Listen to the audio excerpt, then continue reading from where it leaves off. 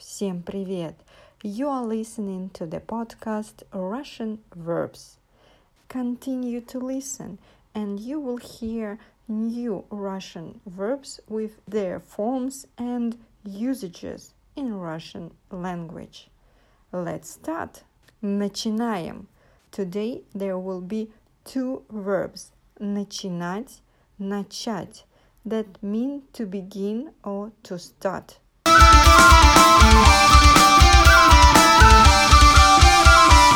So, two verbs. The first verb, it is imperfective, начинать. This verb will have forms in the present, past and future tense. The second verb is perfective, начать. It will have forms only in the past and future tense. Both verbs mean to start or to begin. Let's begin with the present tense. The verb начинать. Я начинаю, ты начинаешь, он начинает, она начинает, мы начинаем, вы начинаете, они начинают. And now the usages of these forms, the sentences. Я уже начинаю потихоньку уставать от неизвестности. Уже потом, через несколько лет, начинаешь понимать себя лучше. Автор всегда начинает свои рассказы со слов «а вдруг?». Семья начинает планировать летний отпуск еще зимой. Сегодня мы начинаем строить дом. Вы меня начинаете пугать. Твои приключения начинают нас раздражать. The second tense is past, and first the verb начинать, imperfective. Он начинал, она начинала, они начинали. Он начинал на заводе, а сейчас директор крупной компании. Ольга явно начинала скучать на этой вечеринке. Вы помните, когда вы только начинали работать? Again, past tense, only the verb начать, perfective.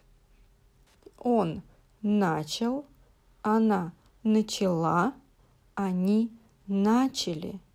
Я помню, как радовался, когда начал понимать русских. Когда она начала заниматься йогой, мы начали забывать свою историю. And the third tense is future. Note that the imperfective verbs will have complex future forms. Besides perfective verbs will have simple future forms. The verb начинать. Imperfective, complex future forms. Я буду начинать.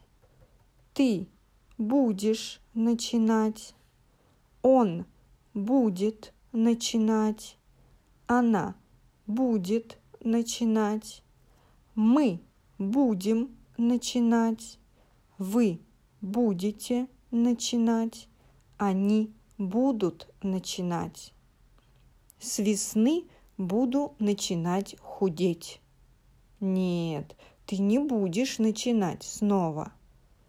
Он будет начинать со слов. Жизнь будет начинать играть с тобой.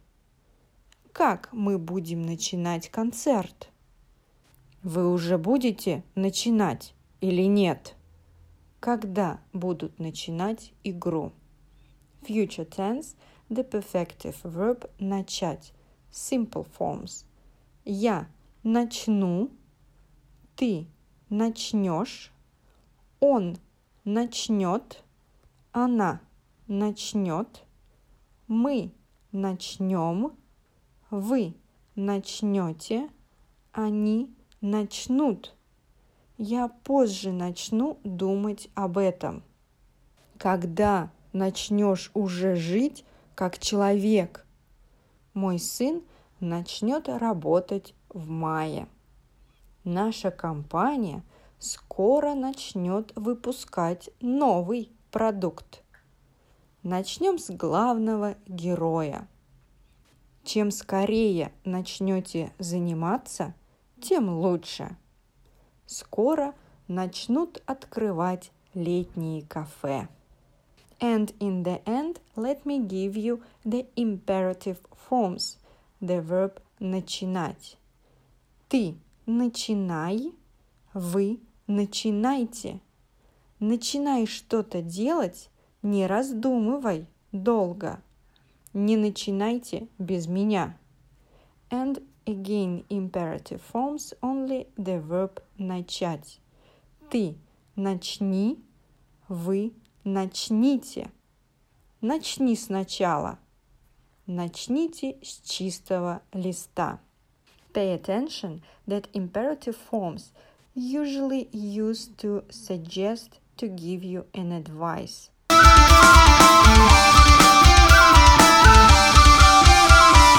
That is all for today.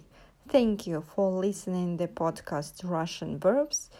Under this track, you can find the PDF file with all the forms and sentences with these forms.